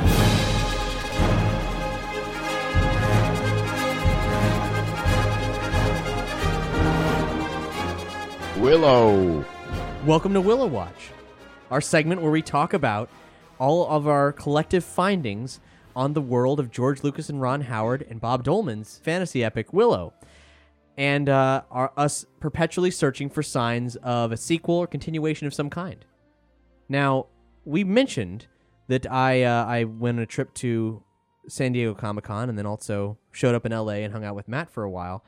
Well, Matt and I, we did some hanging out with someone else as well. We had dinner with Bob Dolman, which was a lovely, lovely time. Mm-hmm. Which made me total jelly. Toast jelly. We were all very sorry you couldn't be there, Doug. Yeah. Now, following this wonderful evening of stories and friendship, Bob started sending me emails where he's been digging up his notebooks from when he was writing Willow, inspired by our discussions. Notebooks specifically from 86 and 87 during meetings with Lucas and Ron Howard, and also his research on medieval cultures and myths. One of the things that Bob found in his notes was breakdowns of several movies that he was studying for Willow. He kind of mentioned this in the Willow Watch special we did, where we interviewed him at length. He watched Three Godfathers, My Darling Clementine, because apparently Ron Howard loves John Ford, and Lucas's Kurosawa contributions, Seven Samurai and Yojimbo. He also had an amazing production meeting he recounted from Skywalker Ranch, where George Lucas told the line producer, Nigel Wool, that he wants bears to play the death dogs in the film. They ended up being played by, I think, Dobermans in big rat costumes. Wool said, "No, George, please, anything but bears. Bears don't run, they lumber, and they're horrible to work with. Have you considered monkeys?" And Lucas said, "No monkeys. We had a terrible time with monkeys on Raiders." And then Wool throws up his arms and says, "He won't work with monkeys, but he'll work with bears." I love that. It's so good. I mean, that's George Lucas is crazy, and in kind of like the best when it comes to these collaborative films. That doesn't sound that crazy to me. It's the best way possible. He wanted to put costumes on bears. Right. I get it, but really, it's not that crazy. You're like, he's a crazy man. I'm like, that's not that crazy. I mean, like when they were doing Close Encounters, they put a goddamn suit on a monkey and put him on roller skates and had him roll down the ramp, of the mothership. It's like, that is crazy. Like, why would you think a monkey on roller skates is going to do anything? Like, that is of itself, that's a comedy of errors waiting to happen. It's like a Three Stooges movie. Like, what did you think was going to happen? But if you put because, I mean, look, dude, from Star Wars, they put costumes on elephants. Elephants wore costumes in traditional Indian practices anyway. Like elephants are mostly docile animals, but bears are they're bears. Movie man. Bears, not like capture a wild bear, trank it, drag it in, and throw a costume on it. Like a trained bear. They're low to the ground, but also gigantic. Yeah. Like Wool was right. They lumber. That's a crazy thing. Just imagine, if you will. I mean, if he could pull it off, it would be. What I'm saying, what's amazing here is that Lucas's persistence of having a crazy idea and being like, "No, that's what we're doing." I mean, granted, it didn't end up happening, right? And I think we're better for it, right? But can you imagine? Can you imagine a bear that looked like a death dog charging through the woods? It sounds terrifying, and I think that's what he wanted. Incredible, just incredible. I really look forward to what more treasures come from these notebooks that Bob's digging through. Now, I actually found a thing online that I hadn't seen before. This is a Twitter conversation that occurred about a year ago, August 16th, 2015. Warwick Davis said, just in general, to no one in particular, "I'm overwhelmed with all your lovely comments about Willow. Thank you. Val Kilmer and I were together recently, and we often talk of a sequel. And that was replied to by someone called Danny the World, which is at Comics Rock. I believe he's a comics artist, but I can't. It has no information as to who he actually is on his page at all. He said he had 3 heart emojis and said, "I hope this happens someday." And he's a guy who talks a lot with Gerard Way, the frontman for My Chemical Romance, who's also at this point increasingly better known as a major figure in comic books right now. For those of you who aren't aware, he's got an Eisner Award for his series Umbrella Academy. And recently, DC Comics has given him his own imprint at DC to do crazy, weird, artsy stories with their most obscure characters. It's an imprint called Young Animal, and that's what he's concentrating on right now. I will be at North Carolina Comic-Con along with Gerard Way, potentially doing some panels with Gerard Way in November. So if you're in anywhere near Durham, North Carolina, or want to travel for a great small comic book convention with some big talent, come out and see us there. I'm definitely going to ask him about Willow because I'm getting ahead of myself. Gerard Way replied to Warwick Davis, Val Kilmer, and this guy who may or may not be a comics artist, and said, "I would camp out for this." Well, who wouldn't? Who wouldn't is right, but I don't think Lucasfilm knows. You know, I'm just saying, I want everybody to tweet to Gerard Way about Willow. I want everybody to tweet, hashtag Willow, hashtag Willow Watch. If you're listening to this and you love Willow, I know you're out there. Everybody I would talk to who's seen Willow, anyone who's seen Willow loves Willow. And I think that's an important thing. That Willow it's so weird because everybody loves it, but it hasn't succumbed to the degrees of fan obsession that many other things have. Even though everybody universally loves it. And I'm not sure why. I'm kind of glad that it exists in its own weird bubble where we can dig into the history of Willow and discover so much surprising stuff.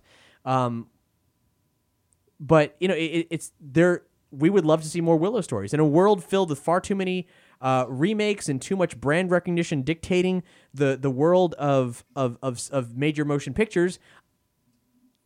And I still want to see more Willow. I don't care. Yeah. I want to see a comic book. I want to see a TV series. I want to see another movie. Whatever you got, whatever we can do, I want to see it.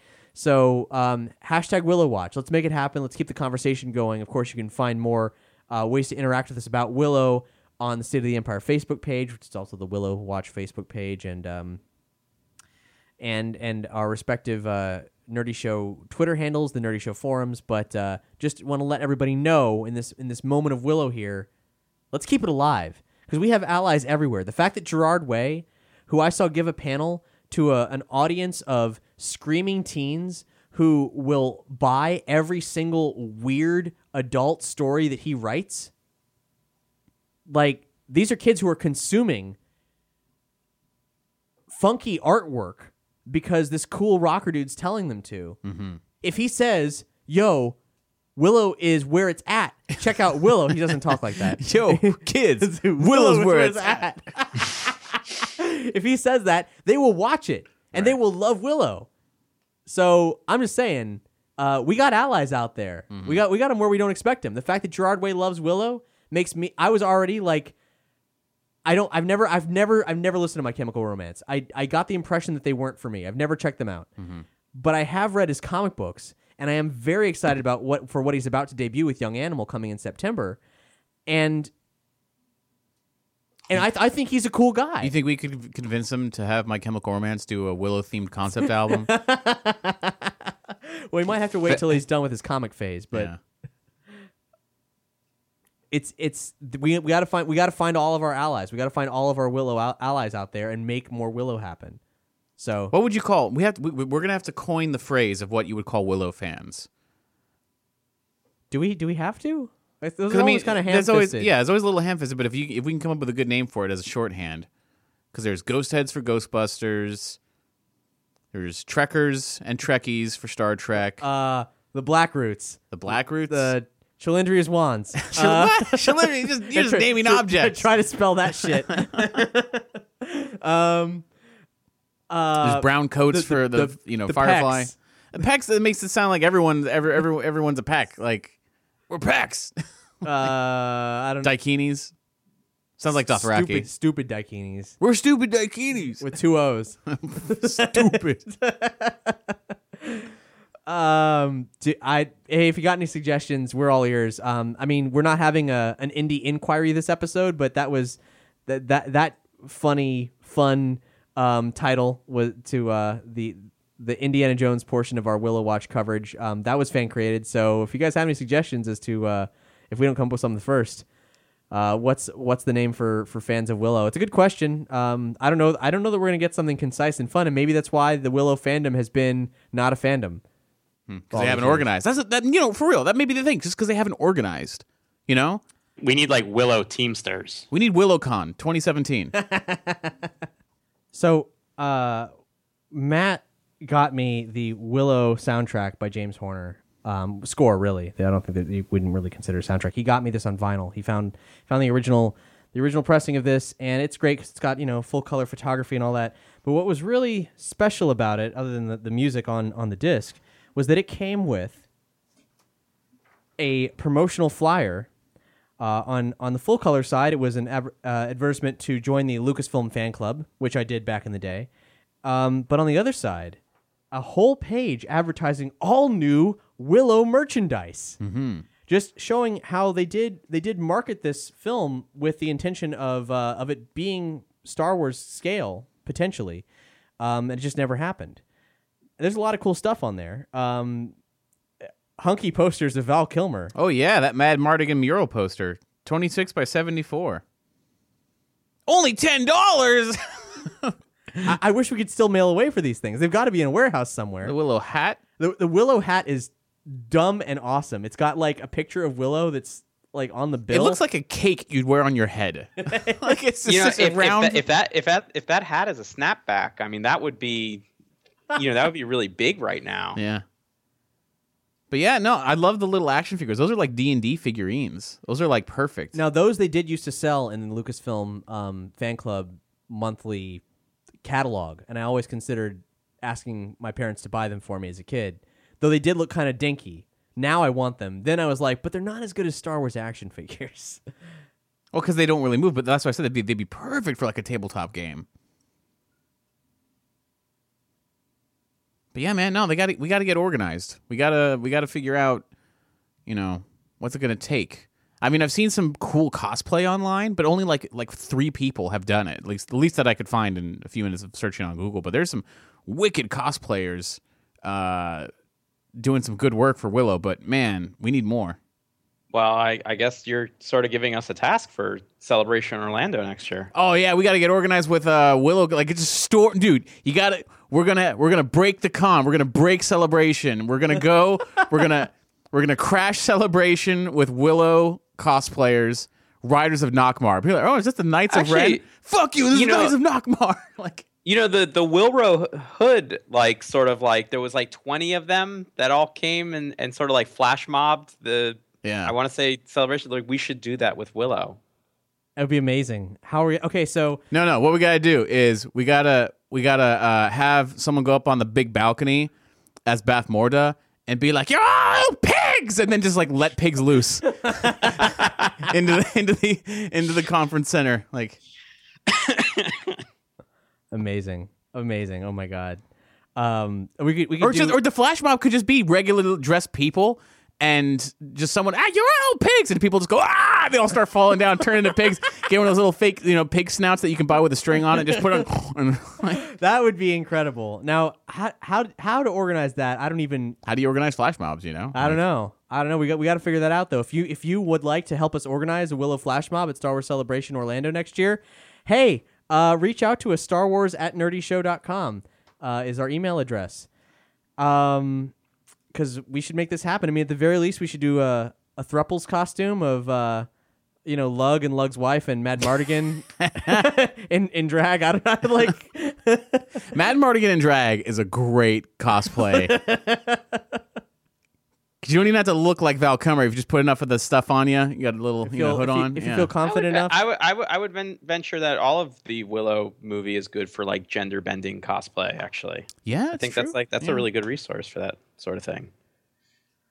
Yeah, let's do it. The costumes are admittedly, in most cases, they're good. They're good costumes, so they're gonna take some work. Yeah. That's true. Heaven forbid if you want to be General Kale or Sorsha, you're gonna be. Oh boy, you got your work cut out for you, or Bav Mortar for that matter. So yeah, but if you're bold enough to go bare chested, you can be a brownie super easy. Yeah. See some full-size brownies running around, or just get like someone should just make little brownie figures. Like you've seen those people do like Ant-Man, those little Ant-Man figures, and they take them out into public places, like against a bent stop sign, and they have like Ant-Man, like he punched it or whatever. Just take brownies out into the world. Start doing that too. Actually, yeah, we should start leaving like around the time of celebration, and then like in the convention itself, just leave brownies around with Willow Watch notes. Guys, we're gonna make this happen. That would be pretty sweet. Okay, if you want, like seriously though, we're just 3 people. 3 people with a dream. 3 people with a dream and not a lot of spare time. So if you want to help us make this happen, StarWars@nerdyshow.com. Like help us make some Willow magic happen at Star Wars Celebration. We've already got some plans. We're gonna try to lock some things down before we share those plans. We want them to be real, actual things that are happening. But all this cool stuff we're talking about, let's go crazy. Let's plan some Willow hijinks. Let's inject Willow into the world of the Lucasfilm fandom. Like there's just not enough of it. People are all Indiana Jones and Star Wars. Yeah. Enough of that. Let's talk about Willow. That's what's up. Thus ends Willow Watch. Now, we don't have much left to talk about before we open the blast doors, and even then, it's not too much to talk about. We do have a little bit though. But first, before we go on, let's talk about the awesome people who make State of the Empire and all the programming on the Nerdy Show Network happen. Because we're an entirely listener-supported podcast network. We rely on you 100%. If you go to nerdyshow.com/support, you'll find all the different ways that you can help the network. You can fund this series directly by subscribing to us on Patreon, and even $1 will get you a ton of State of the Empire-related bonus audio, early releases when available, and all kinds of other stuff. $5 or more gets you way more bonus content. $10 lets you get into the Nerdy Show Lounge, where we talk with the hosts of our entire network, talk with all the fans giving to us at that level. And we have a lot of cool conversations pertaining to, the whole of pop culture. Also, you get shout-outs at that, monthly shout-outs on our programming at that level. There's lots more from there. That's the best way to fund us. But there's other ways as well, such as Amazon. If you shop on Amazon, if you're buying any of the Star Wars products we're talking about in the show via Amazon, you should totally do it via our Amazon links. If you go to nerdyshow.com/Amazon, you'll find all the links to different stores, U.S. and international, where you can follow those links, and anything you buy will give back to Nerdy Show. If you bookmark those links and make those your only Amazon links, then you will constantly be giving a Nerdy Show just by doing the shopping you were already going to do. Super easy at no extra cost to you. But one way you can support us that doesn't involve any money whatsoever is rating and reviewing on iTunes. All you got to do is sign up for an account and pop on to our feed and give us a rating. 5-star rating, ideally. We have 23 ratings right now, and that's awesome. But also we need more. We need lots more. We need at least a couple hundred to make sure that we're recognized as being, the greatest Star Wars podcast. Which obviously, we're one of them for sure. But who would know? Our ratings are too low, and we have 11. The amount. I correct you every time. The amount of ratings are too low. Right. The quality is up high.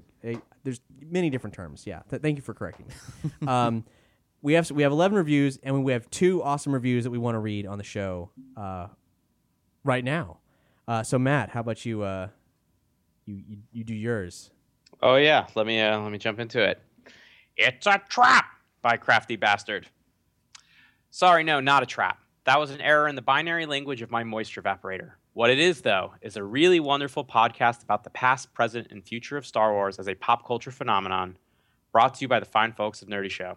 Every episode brings the latest news and speculation about the forthcoming movies, comics, novels, and TV shows that all tie into the wonderful Star Wars universe. Listening to these guys will get you laughing and excited about Star Wars again, just like digging out your old Kenner action figures. And, in addition, Every episode includes Willow Watch, a great segment concerns with rumblings around the classic fantasy film Willow. Subscribe now, and together we can rule the galaxy as fellow podcast listeners. Thank you, Crafty Bastard. That was wonderful. Yes, that was thank you. That was very nice. What you got, Doug? Yeah, and I got Gets Me Hyped for All Things Star Wars by, what do you mean my name is taken? All one word. These cats know their stuff. They're funny, informative, speculative, and even spoilery, though those are easy to avoid in the podcast. It's one of the few podcasts where I stop my day and listen all the way through, no matter what I'm doing. Which is a crazy hell of a compliment. Yeah, I wondered, was this my mom? Because that's so flattering. Thank you for that wonderful review. What do you mean my name is taken? Yeah, it's a mouthful, but I appreciate your effort.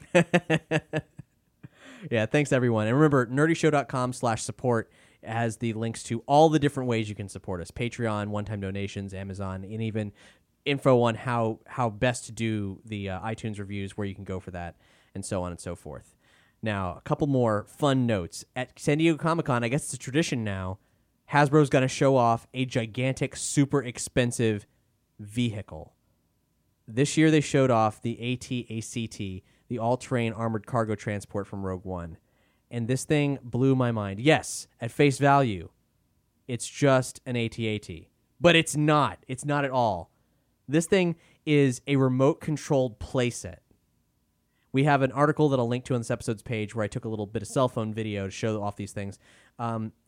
They had them anchored so they could act in a diorama, but these will actually be free-moving AT-AT vehicles. I mean, like you always dreamed of your AT-AT like walking vehicle walking. These actually do it. By remote control. By remote control, yes. It features 5 buttons, one that toggles through programmable walk cycles, one that fires a Nerf dart, 2 head movements, and one that triggers lights and sounds. I wonder how mobile they are. Like, could you take it into like a sandbox?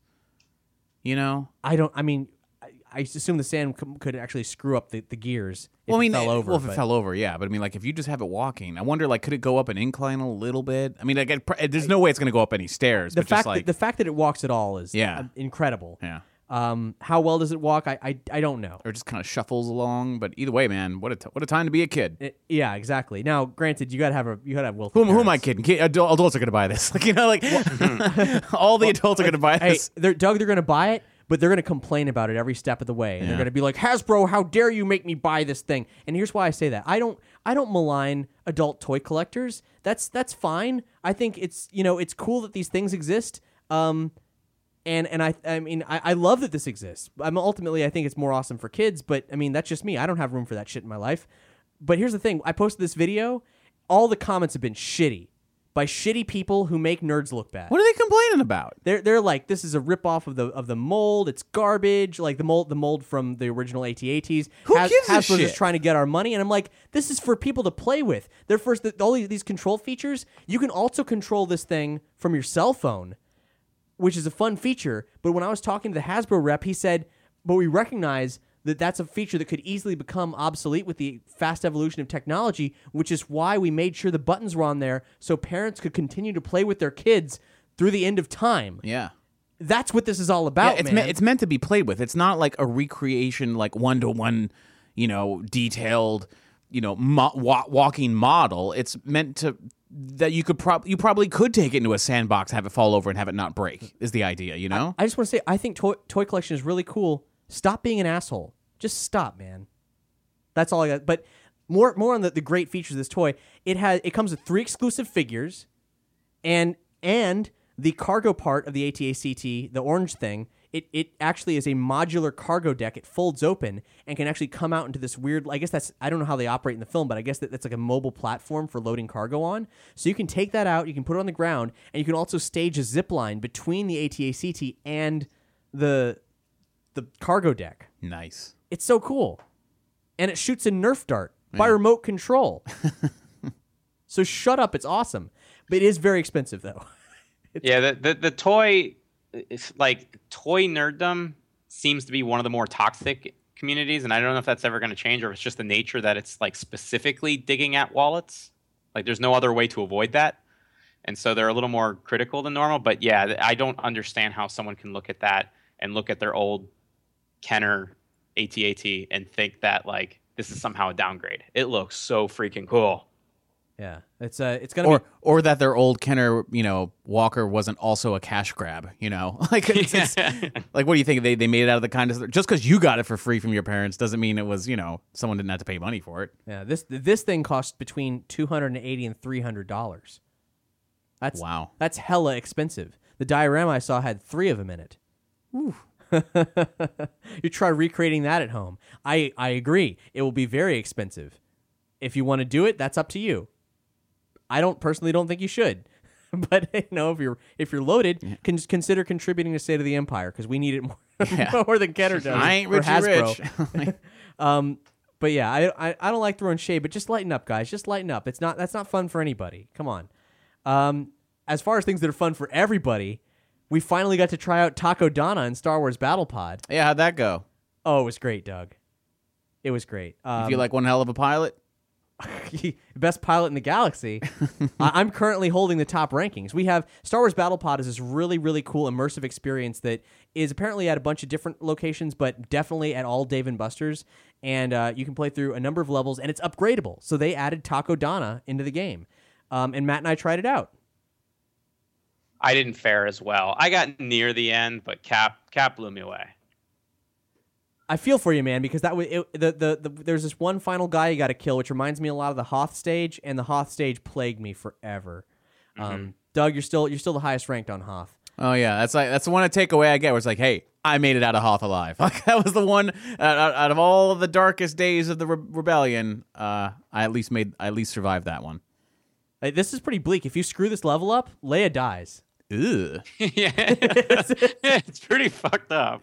Wow, there's no pressure. like at least in the Hoth one, yeah. Like if the transport doesn't get away, the transport blows up. But damn, yeah. All right. Strange. Like I don't know if it's just they've learned a lot from doing the other levels or what it was about this particular thing, but this particular level felt so polished that I found myself like whooping like Oscar Isaac when I was playing it. Like you get an authentic experience from the other levels, but I didn't feel like I was talking like Luke or whatever the case may be, or like Lando or anything like that. Like this one, I definitely felt like Poe Dameron. It's pretty great. I love Star Wars Battle Pod. I hope to be playing Star Wars Battle Pod for years and years and years every time they update it. It's so good. If you want to compare your scores with ours, well, no one has yet. Actually, it's all been someone's got to get the guts. It's been us three and Colin all trying to best each other on there, but we want fans to submit scores. We have a thread on the Nerdy Show forums, which we'll link to on this episode's page, dedicated to posting photos of Star Wars Battle Pod scores. We do want some photo evidence at least to show that you're not making it up. We got to confirm so we can lock in these official rankings. Mm-hmm. But please join in the battle because it's a lot of fun, and I have spent more money at Dave & Buster's than I have in a very, very long time. Also, don't play the Ghostbusters game. It's garbage. It's a waste of money. Yeah. It's fucking awful. And here's one last bit of video game news. We knew that with the decimation of LucasArts that a lot of projects got killed, and one of the ones that was heavily rumored or discussed was that there was a Battlefront game that was pretty far along, was ready to go. Turns out it was Battlefront 3, and there's now a very long in-house trailer of the alpha design of the game online, and it looks incredible. Keeping in mind the time when it came out. Right. It would have been very impressive. And Matt, there's a lot there with the story, because I never played the Battlefront games. There's a lot there that you gleaned from it that I couldn't. But it was very impressive, regardless. It looked like a continuation of the storyline that they set up in the campaigns that were in the PSP editions, with the clone brothers that could touch the Force, and that was kind of a thing that, like, being that I didn't have a PSP, I only kind of like briefly researched. Like, it wasn't really a thing that I got into, but those characters appeared in the trailer, and the game looked awesome. Rest in peace. So we'll link to where you can see that on this episode's page. But now the time has come. We got to say our goodbyes, unless of course you want us to you want to open the blast doors with us and see what it lies behind the spoiler walls. If you do, well, it's not going to be too much longer. We just got a little bit to discuss this time. But in parting, I do want to say that if you are stout of heart and don't mind disturbing erotic experiences, okay, this is not what I expect you to say. one of our shows in the Nerdy Show Network, Friday Night Fan Fiction, recently did. They're a drinking game podcast where they read the worst fan fiction imaginable, and every time someone laughs or misspeaks or mispronounces the already sometimes poorly typed words, they have to drink. They recently did an all Star Wars episode. Oh Lord! Featuring something from the prequel era in which Padme visits Kashyyyk, and say no more. Please say no more. And a different version of Episode 7 called A Nude Hope, which is a joke as old as time, I think.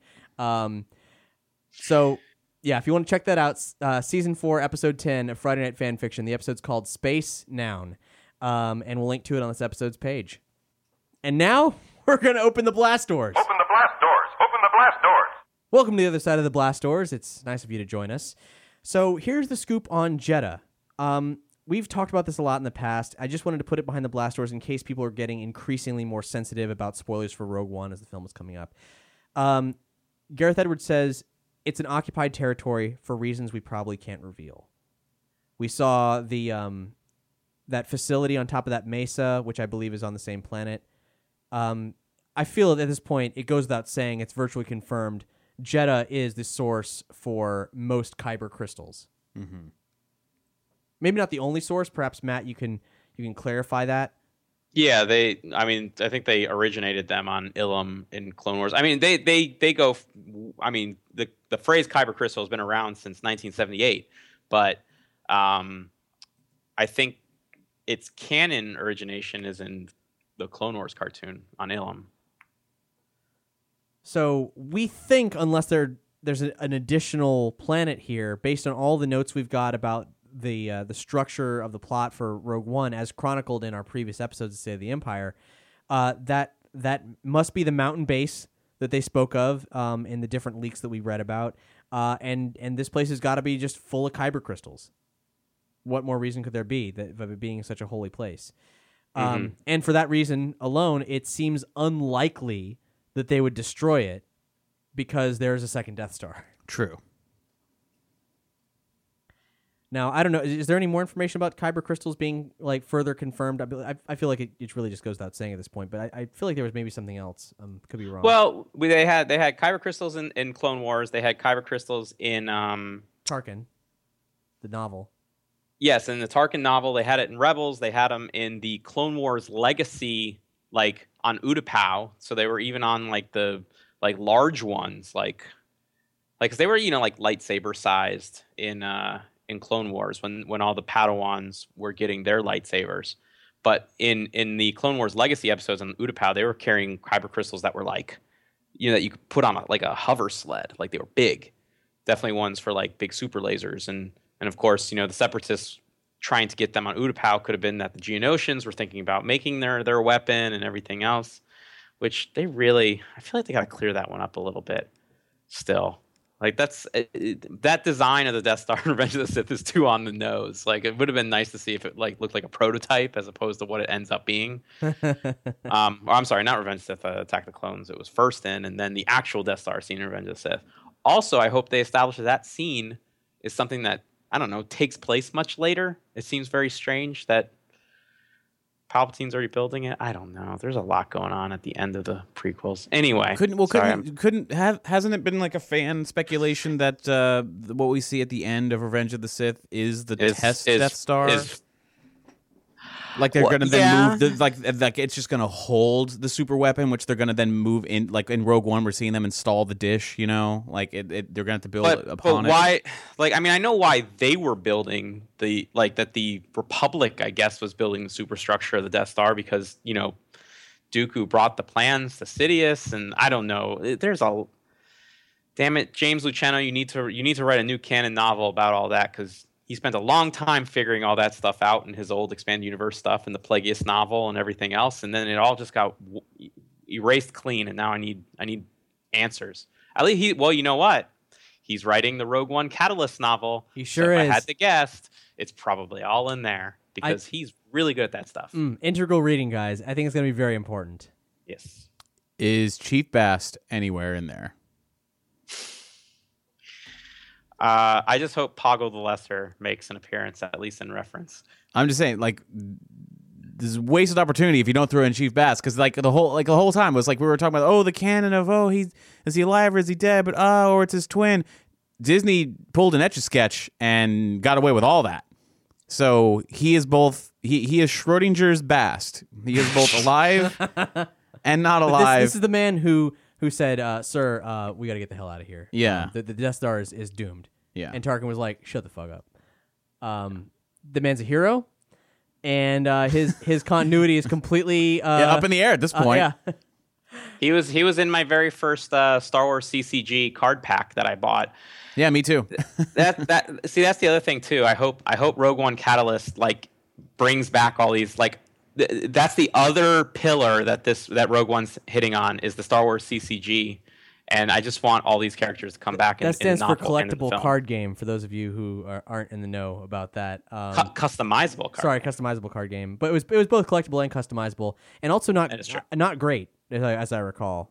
How dare you? I agree. Actually, there were a lot of holes that may have gotten cleared up by later editions of rules, but there were many times I played that game where I suddenly said, you know what, I have no idea how we resolve this. No, I tried playing that game when it came out because I was so excited. The box was so cool. I opened it and I was trying to read the rules. I'm like, I don't know what the hell's going on with this game. I got a starter deck and was like, oh man, I can't, I don't know. One last thing, Matt, you had a very fascinating observation about a very short clip at the end of the Rogue One trailer involving Donnie Yen. And you know what? Actually, since then, I've actually expanded it to think that it might just be more than Donnie Yen. But I will give you some background. If those of you who have seen the trailer, which I hope that's everybody listening at this point, at around 1:47 in the trailer, at least the version that's posted on the official Star Wars YouTube, Diego Luna's character, Cassian Andor, says that everybody is with Jyn Erso. And then it cuts to everybody else in the ship. And the characters we know, Donnie Yen and Jiang Wen and K2SO, are in the back. Something and someone that's better at this sort of graphic manipulation could tell me better. I don't think they're actually in that scene. Donnie Yen was what initially drew me because he's squatting on the floor and then he gets up and he looks around, and I understand he's blind, so maybe that has something to do with it. But the lighting on him looks a little funny. Yeah, and I started looking at Jiang Wen too, where he's I don't know where he's looking off to in that scene. And K2SO looks like his head's hitting the roof, which might be a comic relief thing, but something is off that they shouldn't be there. Donnie Yen, I'm concerned, is because he's dead by this point, because Jiang Wen kind of hinted towards that at Celebration. So you think this was a manufactured shot just for the trailer? Yep. I think they were throwing these characters into this particular shot. If it's just Donnie Yen that's manipulated, it's just a show, just to say, because if people noticed that it was just a shot of Wen and K2, they would have been, all right, he's dead by now. Donnie Yen's already gone. But maybe by throwing him in there, people forget about that. Because this looks like it's possibly towards the end of the movie. It sounds like they're heading into the last assault, at least the way Diego and Felicity Jones are talking. And now, in the other trailer, the Celebration reel with behind the scenes stuff, it was in that shot. She says, "May the Force be with us," and that's how they closed the reel. And I remember thinking, that's a great killer last line and last shot if you're one of the only survivors of that group. And you're like, all right, the plans are out there. Let's wrap this up. And she made it, and maybe Diego Luna made it, and they're out on another mission with a whole new, fresh crew. May the Force be with us. Boom. End of the story. I felt like that had some finality to it. You know what I mean? Yeah, there's some interesting. I mean, it's worth someone that's good at this sort of thing. Look, I've asked other people that are good at this sort of thing and don't think that it's a manipulation of the shot, but I don't know. I think that person in question is a Rogue One apologist, but like, aren't we Rogue One apologists? but to a very strange degree. I'm gonna look at it on my phone right now. Yeah, it's just there's something going on with the direction that Jiang Wen is looking in, and maybe at this point they're not just, I don't know. There's something weird, and I could be reading too much into it. But that's why these trailers, they know that these things are dissected shot for shot. In addition to that, I also think that the TIE fighter, the really cool shot where the TIE fighter comes above the platform when Felicity Jones is walking out towards the edge, I do not think that TIE fighter in that situation is hostile. Yeah, me either. I think it's probably being piloted by Cassian or K2 or someone. Yeah, they're picking her up. They're picking her up to leave probably, because if it was coming in hot, like to shoot it, then yeah.